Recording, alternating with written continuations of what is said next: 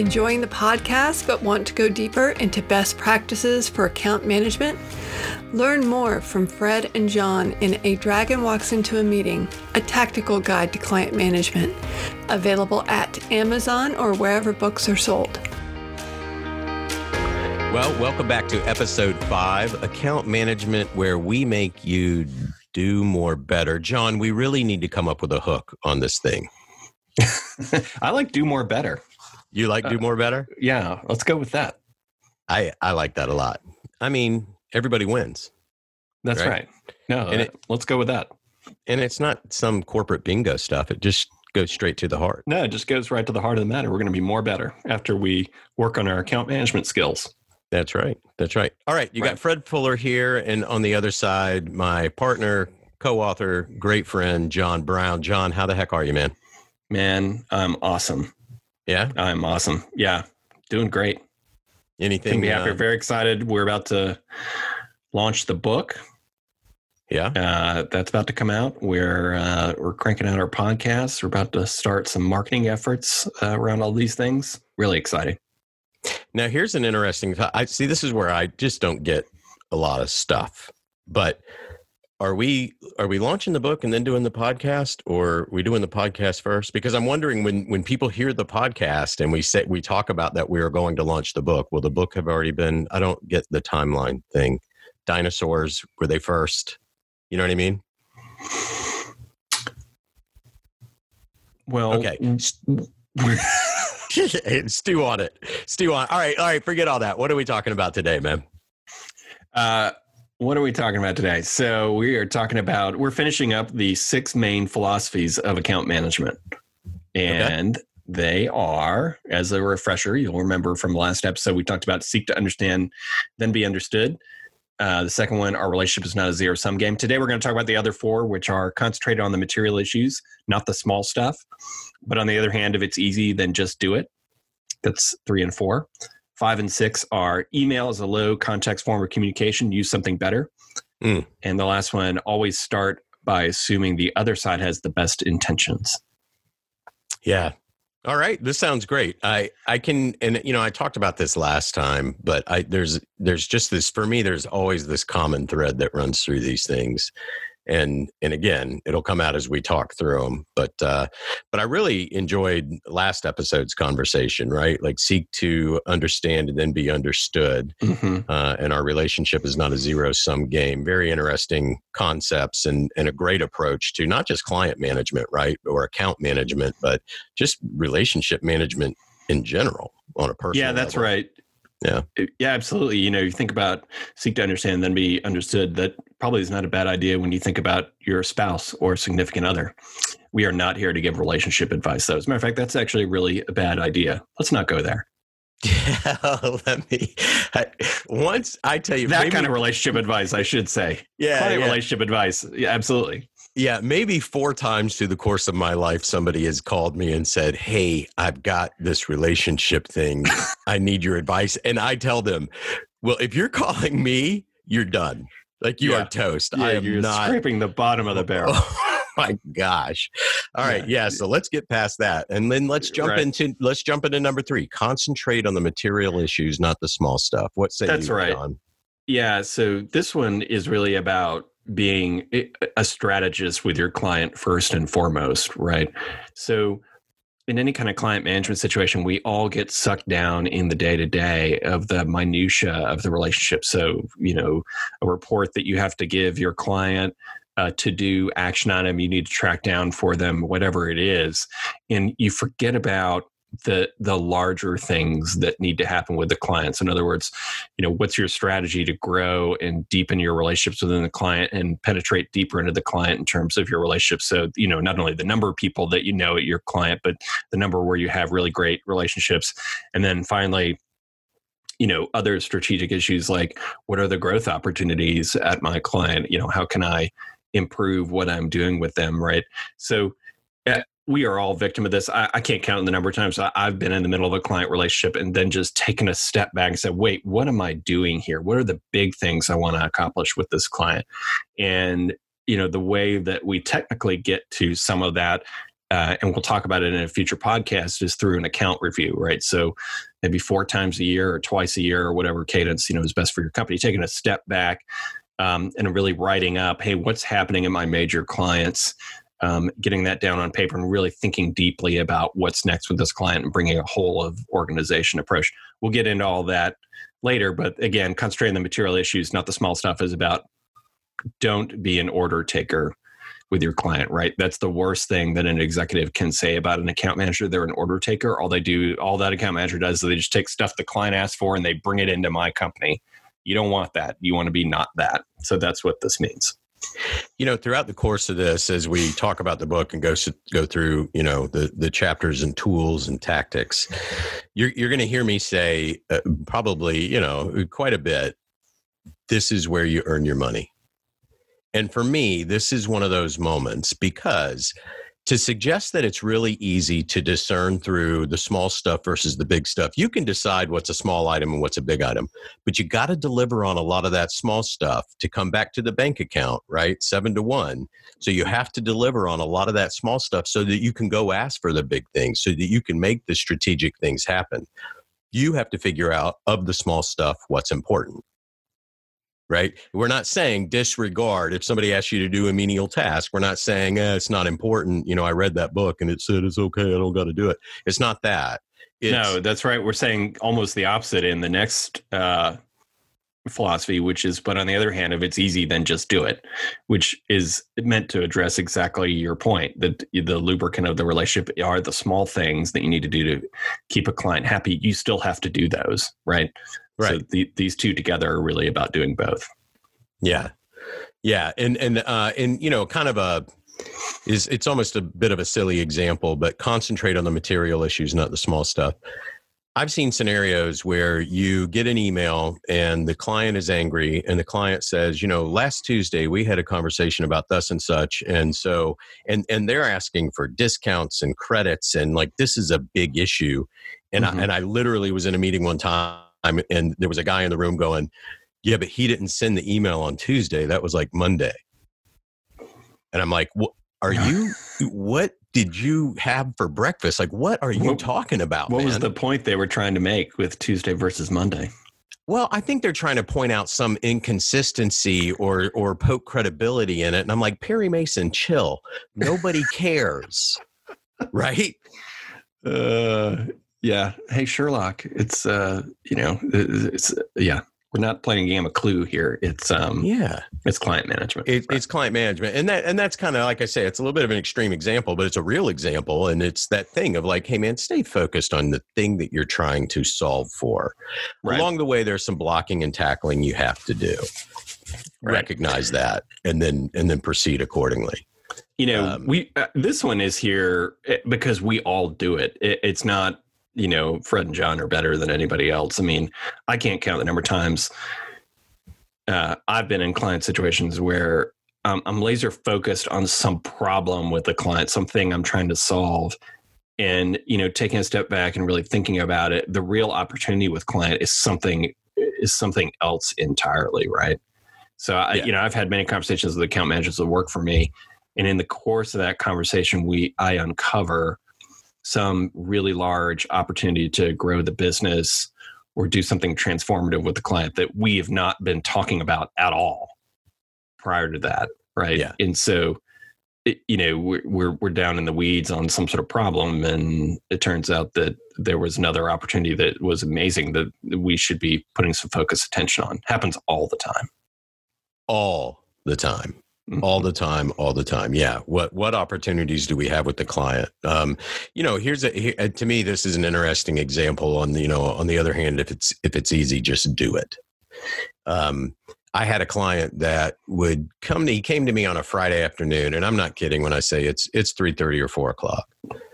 My boss has asked for a report. I need a report, blah, blah, blah. Mm-hmm. And I'm kind of like, all right, yep. No problem, man. I'll pull that together for you. And in my head, I'm like, seriously, 3:30 Friday afternoon, right? Okay, fine. So you put it together, right? You do what you do. Right. You cobble it together. You pretty it up. Hey, man, is this? Yeah, this is perfect, man. Thanks a lot. Okay, cool. Next Friday, right? 3:30. 3:30. Hey, you remember that report? Yeah. Can you? Okay. Yep. I can do that. Right. This is a little bit of the menial task, but it's important to the client. Right. And then when you see when did you realize you should just start doing it ahead of time? Was it the third time or the fifth? It was the 17th. No, it was that second time, you knucklehead. It was the second time. And you. And right. That's the point, right? Like, okay, well, now I have a pattern. So let me get ahead of that pattern. And so if I deliver this on Friday morning now, right, I'll work on it Thursday, deliver Friday morning. Boom, there you go. Like, so just, get ahead of it. Yeah. This number 4, but on the other hand, if it's easy, then just do it, is a little bit of a, it probably, to be more technical, would say something like, you have to do the small things to build trust in a relationship, but it's really kind of meant to just counterbalance the one before it around concentrate on the material issues, just to remind people that, but I think people naturally devolve into, the tactics of a client relationship anyway. So that's what it's kind of written as just sort of fun. But there's a really important point in here, which you're making, is that, to do that report at 3:30 on a Friday, what you did by doing that is building trust. And pursuant to our earlier podcasts, when you build trust, that's how you build great client relationships. So you can't not do those small things that really matter to your client, right? So, so this is really just important because it speaks to all the previous podcasts that we had about building trust. Yeah. And I really, and then taking that, right, and how you build trust and how you communicate, right? This is that 3:30 on a Friday afternoon. When I got that, the first thing I did was I kind of picked up I picked up the phone and I said, hey, client, tell me what you need. You are asking for a report that says X, and I want to make sure I understand the context of that, and What I didn't do at 3:30 in the afternoon on a Friday was engage in an email volley that was going to last for, an hour and a half, hoping that maybe we don't even get all this stuff answered and I'd just come back to it Monday morning. It won't be my problem over the weekend. Like, no, I did not do that. Right. And I didn't do that. Keep going. Sorry. No, I was going to say I didn't do that because email is a low context form of communication, right? This is number 5. Use something better. That was a brilliant, that segue was unbelievable. You're like a podcasting genius. It wasn't bad, was it? I'm just going to, wow. I wish there was like an award I could give during the middle of this. Yes, that's right. Email is a low context form of communication. Use something better. That's number 5. We are going to spend a lot of time on this one in some later podcasts because I've never seen, email is was many years ago a revolution in business communications. And we'll talk about this. I mean, there's a lot of other things other than email in terms of electronic communications that are coming onto the scene. We can talk about what some of those are. So email here is a shorthand for not just email, but other kinds of electronic communication with clients. All those things are revolutionary. They're great. Human beings will always invest tons of time and money figuring out different ways to communicate to each other. It's truly incredible. A lot of those types of communications are low context, meaning you don't understand the intent of the sender. So the example I always use with my teams is the phrase, can you get this done for me, please? So if I sent you an email, Fred, and I said, can you get this done for me, please? How do you interpret that? How would you interpret that? I would think you were being really bossy. Okay, let me contrast that. What if I sent it and I said, "Can you get this done for me, please?" Yeah. What if I said it that way? No, that's not just bossy. It's also kind of peevish, right? Yeah, it's got a bit of sass associated with it. No, well, then it's clear, right? It's very clear cut. Hey, you got to get something done. What I don't know when I get that email, there's a million miles of context behind it that I don't have. So what I'm going to do is put my own context behind it. And I'm going to say, that's okay, right. John is angry. He wants me to get this done. Perhaps I should have read his mind and it should be done already. I'm not sure. But now I've put myself in an uncomfortable position because I inferred all this subtext to an email. Yeah, those two tones that I just said, you don't know which one it is. Like one just might be like literally, hey, can you just get this done for me, please? Like no, nothing negative, pejorative, or anything behind it at all. Or it could be, can you get this done for me, please? Like, you don't know. And humans, when you receive that email, they'll tend to interpret it to the negative generally. Yeah. I think that's right. That's the scenario or situation where I pick up the phone. So I supported a gentleman in a previous life. I supported the guy who ran our UK office. Mm-hmm. Really nice guy, good guy. But when we first started working together, it took us a minute to kind of get to know each other. And, the UK, I think the time difference was 6 hours between us and the UK. So communication was always a little bit difficult, right? Because our days didn't align very well. And so, you'd go back and forth, and one of us would have to stay up late or come in early or whatever to make sure that we could communicate on a kind of a real-time basis based on where we were in the month and what we were trying to accomplish and reports and all this other stuff. So the first few emails I got from him were really, they came across really curt, right? Kind of terse and biting. And I just, like, it put me back.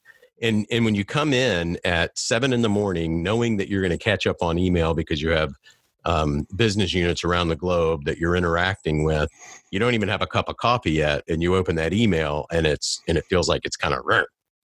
Right? Like, like it's coming at, and the first time I got one, I thought, well, okay, I'll take the high road here. I'll be really sweet and I'll reply with, hey man, da da da da da, be really nice. Even though in my head, I was kind of like, why are you being a jerk? Right. But I take the high road, we get it done. Boom. Next month, same time, same cycle. And it happened again. And I finally was like, okay, I got to pick up the phone here because this is bothering me. Right. So I didn't engage in the email. Why are you being a jerk? I picked up the phone.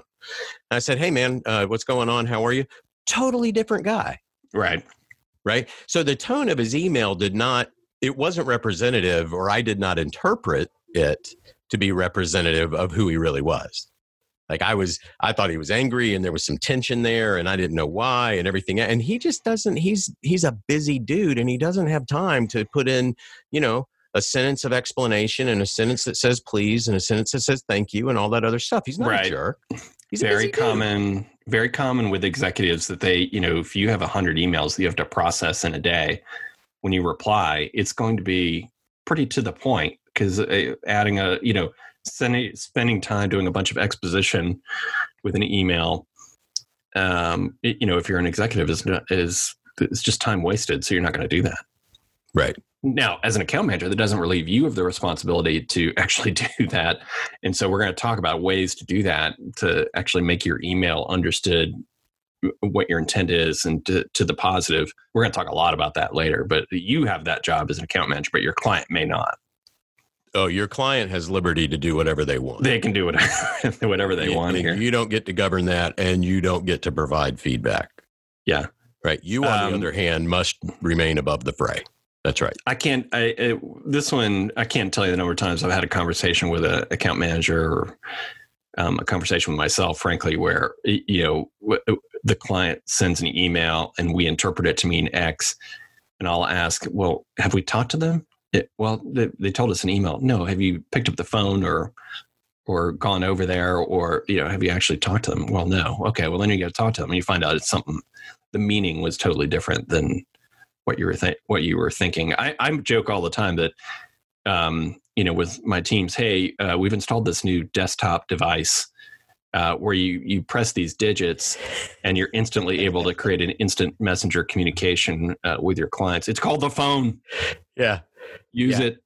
You've got one in your pocket. You've got it. It's in your pocket. I don't know if you know this, but your iPhone works as a phone. You can call people. You don't even have to pull it out. You don't have to press buttons. They call the client. It'll do it. It's magic. Right. Yeah. You can just ask it. Yeah, right. Exactly. So we're going to spend a lot of time on this one because it's a hotbed of miscommunication and it creates all kinds of client issues that are not helpful. And so you have to use better forms of communication like face-to-face or calling on the phone. How many times have you had somebody, maybe this is more of an internal thing within a company where somebody's very, what I call brave in email. They send you like a really nasty note. And then you walk over and get face-to-face with them and confront them personally and say, hey, I just wanted to understand what you meant by all that in your email.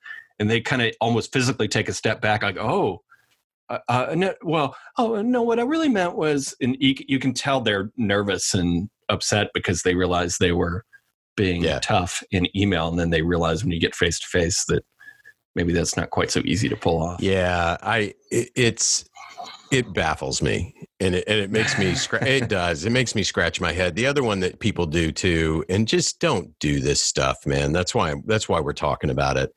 The other one that people love to do is reply and act really tough or get really tough in an email. And let's go ahead and throw a few more people on copy. Yes. I'm going to put you on blast right now, man, and I'm going to put everybody on copy, and I'm going to stick it to you. And then the moment you see them at the coffee pot, they want to know how your kid's basketball game was. And you're like, no. We're not talking about the basketball game. Let you and I have a conversation. Let's have off to the side here, and let's talk about this, right? And we've all done it at some point in time, right? Sure. Sometimes it's inadvertent. Nobody's perfect. And so you have to have that level of understanding. But when you pick up the phone, all that stuff tends to go away pretty quickly, right? Well, Fred, how you counter that is by always start by assuming the other side has the best intentions. I was trying to say that again. I was trying to do a segue as good as you did it. I saw where you're going, and I put a pause in there because you stumbled a little bit. So I put a pause in there for you to come back and for editing. But you want to keep going? We can keep going. I'm not as smooth as you are. You have that lovely radio voice that I'm. Yeah, not working at your level. All right. Jeez. Let's talk about number 6. That's actually a really good segue into, so number 6, when you're working with the clients, always start by assuming the other side has the best intentions. That's number 6.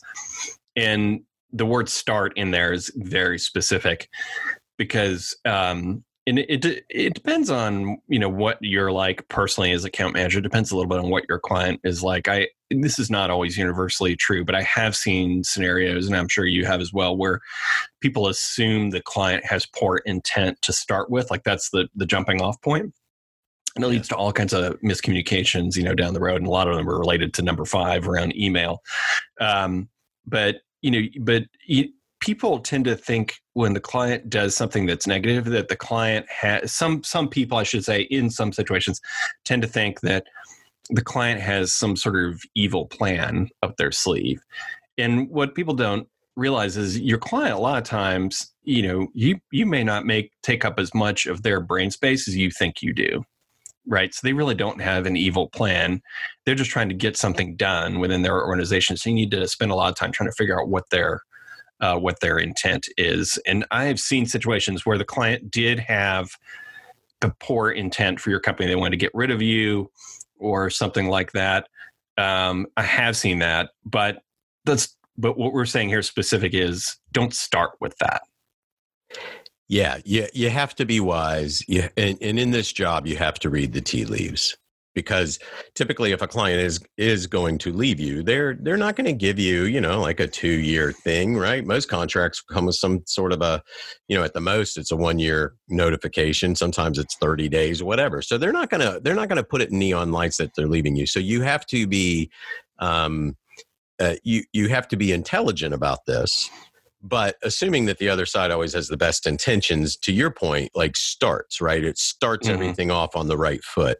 From there, we can go and we can discover and we can figure things out. And the truth is, if the intentions aren't sort of pure, then that will come to light eventually. Right. Then worry about it then. If you start there, what are you doing? Now you're going into defense mode. You're going into recovery mode. You're just taking a lot of defensive sort of positions that it doesn't make sense. Yeah, and the main thing you're gonna do if you start by assuming the client has poor intentions is you're not going to be a good listener, right? And that's going to prevent you from being from building trust and being a good negotiator and learning more about your client. And it's start by assuming they have good intentions means go find out what those intentions are.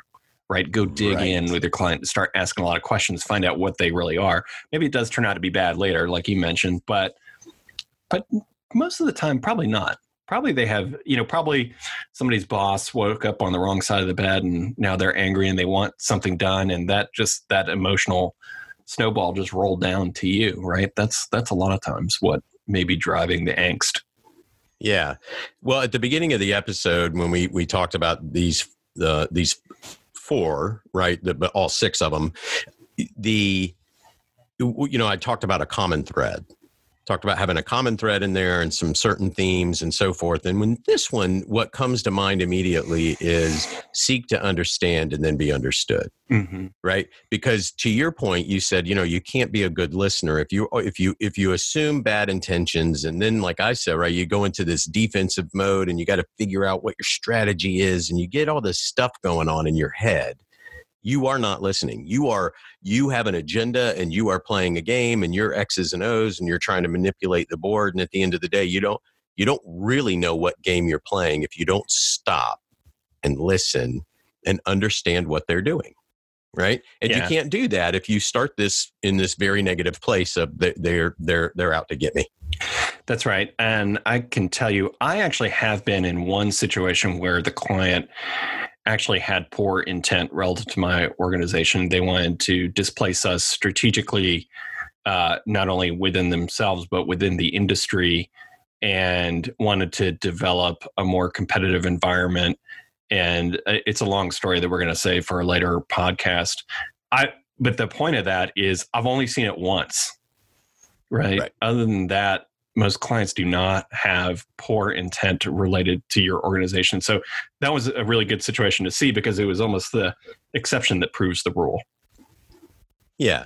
And now, and you know what you're looking for, right? It's not a horrible thing to have that wake up call from time to time. Right. Because that's business, that's life. And these things will not last forever. Right. We'll talk about how sometimes you can get a change at the executive level and all of a sudden now you're on your way out the door because of a relationship that somebody else had with somebody else, like all that stuff. So, not to say that things can't happen with a negative lens, not to say that people can't have bad intentions. It's just that starting point. Like, don't start there. So, it's, I think when you take these things, right, when you take all six of these and you blend them together, you come up with a great framework, a great foundation, but some great philosophies on how it is that you want to approach client management, right? Yeah, that's right. These are our six philosophies. So in general, for this podcast, we're going to be pretty tactical. We're going to talk about the how to do things, but we took a detour for 2 podcasts to be just very high level and philosophical. That's maybe not such a bad thing, but I have found if you can keep these 6 things in your head as a client manager, and regardless of all the tactics we're going to get into and the minutia of how to run a good meeting and do a great account review and be a good negotiator and blah, blah, blah, all those things that we're going to talk about. If you can just keep these 6 things in your head, you're probably going to be all right. Yeah. And you haven't heard the last of these 6, right? We wanted to introduce them, give you the overview, but these things we're going to see them throughout the book and throughout the chapters, like how these things impact various tactics and approaches and jobs that we have to do as client managers. So I believe that's it for this episode. I think so, Fred. I think we covered the 6 things quite well. All right. Well, for John Brown, this is Fred Fuller, and we will talk to you on the next episode of Account Management.